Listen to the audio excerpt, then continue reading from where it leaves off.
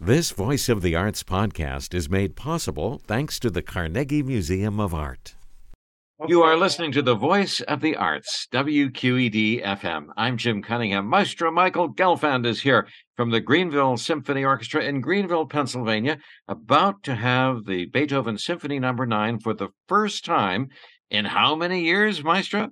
Well, the entire Beethoven Ninth Symphony, the first time in 94 years, the history of the orchestra. So great. You've done parts of it in the past, but this will be the first time that the entire symphony will be heard. In 2009, we did the finale, and actually we were scheduled to do this concert 3 years ago, almost to the day, but COVID shut it down. So it's really delightful that we were able to reschedule it now. Now, I'd like to know the details of how you are doing it. I mean, your orchestra, we spoke a few years ago about the amazing contribution of your orchestra to the cultural scene in the area, and you have been in business for 94 years, but you have amazing soloists for this one, and also a huge choir to put together. How did you get everything assembled? I think I'm very quietly persuasive. How's that? I have a lot of friends who are wonderful singers and wonderful choral directors, and all I did was ask, and they jumped and said yes. So that's how it happened. Yeah. And you have multiple choirs. I am remembering that the Westminster College Choir is one of them. Who else have you asked to participate? Well, let's start with the choirs that are close to Greenville. First, we start with singers from Thiel College, which I'm thrilled about. Then we have singers from Greenville High School. And then we have singers from one of the real charming groups in the area, the Greenville Area Community Theater, which is commonly known as GAC. And we've performed with all of these groups before. Then we also have a wonderful group coming from Westminster College. We have from Youngstown 2 groups. We have the Stambau Chorus, and then also the Dana Chorale from Youngstown State University. So altogether, I think we've got about 120 singers. Over the last few years, there's been a change of regime at Thiel. Do you know who's in charge of the choir at Thiel now? Yes, it is Brianne Sampson. Brianne, I know because she's also at YSU, and her husband, Nick, who's also a good friend, is in the trumpet section at the Greenville Symphony, and he's the band director at Thiel. Very good. And is it Ryan Keeling who directs the Westminster College Choir? Ryan Keeling, you probably know from Pittsburgh, because I think he's been the conductor for the Mendelssohn Choir this year. Yes. Have you?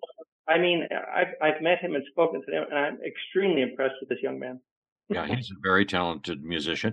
And your soloists, who do you have? You mentioned that you were able to pull them together through your various connections, but who do we have singing? Well, soprano is a dear friend of mine for many years and fellow faculty member from Dana School, YSU, Ms. Suk Yun. I've had the good fortune of having her in soloists with a variety of different orchestras over the year, and she's just a terrific colleague, wonderful singer, and just extremely nice person. And let me add that's the only kind of people I deal with, nice people. That's the way to go, definitely. Essential. Then we have a new singer to me who was recommended very highly, and her name is Timothy Williams. It sounds like a man's name, but it's Timothy Williams, and she comes from Pennsylvania. She was a Metropolitan Opera National Council audition winner in Pittsburgh, and she teaches also. Just very impressive credentials. Yeah, and then the tenor is a fellow who I have heard sing before from the Cleveland area. His name is Brian Skoog, also with wonderful credentials. Matter of fact, I think I performed in a concert with him last year in a Messiah nearby, and he was the tenor solo, and I was just blown away. It was fantastic. Yeah. So that's 3. The other one is an old friend and colleague, Tom Skurich, baritone bass. He and I have a long history, having performed with about 3 or 4 different orchestras together. He has soloists and also his wife. And there's a personal connection because he and his wife were classmates of my wife at the Dana School of Music. So we have an old friendship going back. And our kids are also friends. So, it's a long... So you see, this is the kind of thing, when I just ask, they all say, yes, tell me a little bit about where your players come from? I think it's fascinating. You have some from Greenville and some from nearby, but they actually come from quite a wide range, if I recall. We do, and in our area there are 3 or 4 orchestras that all share players. We have the Greenville Symphony, the Butler Symphony, the Youngstown Symphony, the Warren Philharmonic, the ones right in this immediate area, and we share players. Also, there are some. So you have people coming in from Butler, you have from Pittsburgh, you have from Youngstown, from Erie, you have from Cleveland. Okay, it's quite a distance that some of them drive, and it's amazing. They come and we really have a nice time. Yeah. The sum total is a terrific ensemble, and Beethoven's Ninth is a challenge for any orchestra at any level.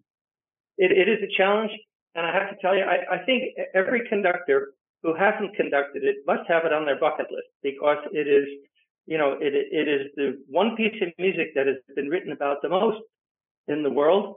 And I think I even read recently about this psychological test that if people were asked, if you were stranded on a desert island for the rest of your life, what one piece of music would you take with you? And they say the Beethoven Ninth. Of course, how they had electricity on the island, I'm not sure, but this is the one thing that is the answer. And there's a reason for it. This piece means so many things to so many people all over the world. Take one example, for instance, Leonard Bernstein conducted it on Christmas Day after the fall of the Berlin Wall. This piece crosses humanitarian, psychological. It is just, here I'm going on and on, but please tell me. No, I totally agree, and it's amazing that it has become traditional to hear it in Tokyo. In Japan, it's done as a New Year's Eve celebration year after year. I think that's a trend that we should get going in this country. And if you go on the street, if you walk up to anybody and say, "Do you know any music by Beethoven?" And they'll give you one of two things. They go da da da dum, right? Or they go dee da da dee da dee da. They'll give you one of the two, right? For me, I feel the weight of this piece on my shoulders more than any other, because it is a challenge for the orchestra. It is a challenge for the conductor. I've been rehearsing with the choirs. For me, it's a challenge that I enjoy.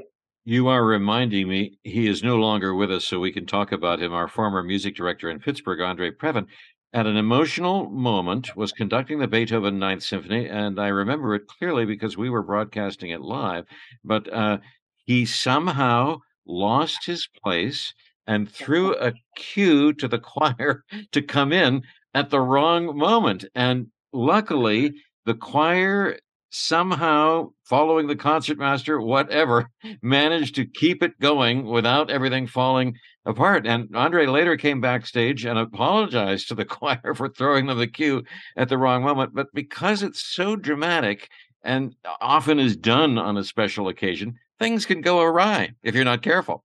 Things can go awry, and you reminded him of a situation. When I was very young, I was in an orchestra like Pittsburgh, Cleveland Orchestra, for a number of years. And the conductor this lightning bolt cue to the cello section a measure too early, and nobody came in, so they were paying attention.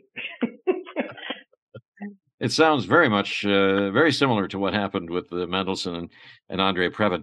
So what is the basic message of this piece? We have Friedrich Schiller's text. What is the Ode to Joy about? What are we joyous about here? It is about brotherhood. It's about a lot of emotional things. It is about brotherhood, freedom, camaraderie, the human spirit. This piece seems to elevate us all to a different level. Can I give you another example now? This is a rather tragic but meaningful example that I just learned about a half an hour ago. One of our bassoonist's husband died last night, and she insists on playing the concert. This is, you see what I mean? This is amazing. And if I talk to all the members of the orchestra and ask them, what does this mean to you? I will get 60 different answers to it. For me, I in places in this piece, it will be difficult to restrain tears coming to my eyes because it is just so moving, with or without the chorus. It's just all the way through. It's just the most emotional experience I think I'm having with this piece of any piece I've had in my whole life. And are there any specific memories of performances of the Ninth that you gave during your professional years with the Cleveland Orchestra or other orchestras you've played in? Cleveland, in particular, memorable because the great orchestra, the Cleveland Orchestra chorus, is probably the same kind of chorus as the Mendelssohn chorus. Wonderful chorus. But I have to tell you, the most meaningful ones for me have pretty much been a lot of the ones with the Greenville Symphony. And the reason why, and I told you this before, is that Greenville is a small town of 6,000, 6,500 by all rights, which should not have a symphony orchestra too small. And yet they have a professional symphony orchestra that is very good. It's a unusual story in our whole country, what happens in Greenville. And we have our first rehearsal tonight, and I have goosebumps on top of my goosebumps getting ready for this rehearsal tonight. Well, good luck with it. That's for sure. But I have to ask you for just a little bit of reminiscing about some of your amazing experiences, having worked with Erich Kunzel in Cincinnati and Lorin Maazel in Cleveland. I think when we spoke last time, you mentioned you were with Lorin Maazel when he opened the Sydney Opera House, and you were on tour in Australia. But I wonder if you could pick another concert or two from those two great maestros that you worked with. Erich Kunzel. I was a member of the Cincinnati Symphony for about 20 years, and I played many concerts with him and other conductors, and he was the master, absolute master of the Pops concerts. Okay, and I've conducted a lot of Pops concerts with him in mind because he had such an knack for it. He had such a way to connect with the audience that was very important for that kind of situation. Right. There are many concerts at Music Hall and also at Riverbend, which is, their summer home for Cincinnati. Many concerts with them. Very good. Now, Lorin Maazel, Strauss and Mahler, Bruckner, Wagner, just a master of all these pieces. I know that you had experience with him for 10 years, I think, in Pittsburgh. And I'm sure you'll probably agree with that. Yeah. No question. When we spoke last time, I remember you saying about Lorin and his unusual personality. He had, I think you said, an enigmatic personality, and I thought that was really a perfect summary. When you think back to your work with Lorin Maazel, how would you summarize what it was like to work with him? He had an unusual childhood. He was a child prodigy, so he was conducting Toscanini's orchestra at the World's Fair at age, 9, something like that. That doesn't help with your development as you go along when you're a prodigy, and that may have been a piece of his personality. Radio, he was great as an interview. We had a wonderful relationship with Lorin, but you talk musicians, some musicians did not have a great relationship with Lorin Maazel. It ranges all over the map. So if somebody said, "Oh, so what was it like working with Lorin Maazel?" What's your summary? What's your take on Lorin?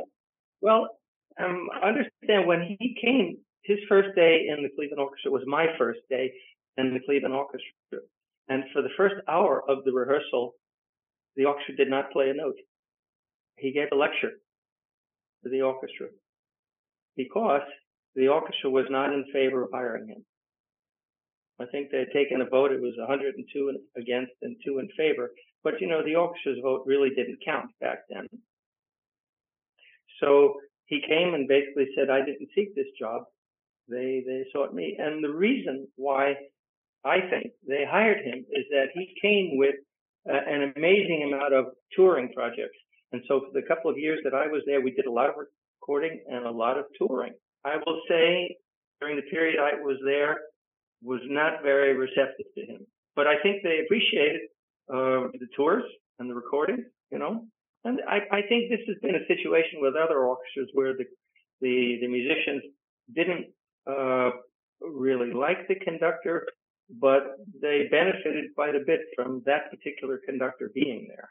Yeah, I've always wondered why the word was out in advance of Lorin Maazel's first day on the job. How did the members of the Cleveland Orchestra on your first day and his first day already know that they were not inclined to be in favor of what was about to come? I think, if I recall, there was a lot of grumbling. But, the Cleveland, like Pittsburgh, these are the highest level professional musicians. And they'll put that aside and just play their best for whoever's on the podium. There was never a word like, oh, Mr. Maazel is there, let's play badly for. No. Everybody always did their best, always. Yeah. Cleveland has an extraordinary orchestra, and it has been recognized that way as one of America's great orchestras, in the top 5 always, even though the city is not in the top 5. How do you explain the greatness of the Cleveland I Orchestra? think you have to think of it from a historical perspective. For when George Thiel was the music director there for about 20 years, he's the one who insisted on discipline, accuracy, musicianship, so that orchestra played like a clock together. And that is their reputation today. They are the most magnificent ensemble together playing, right? And he's the one who did that.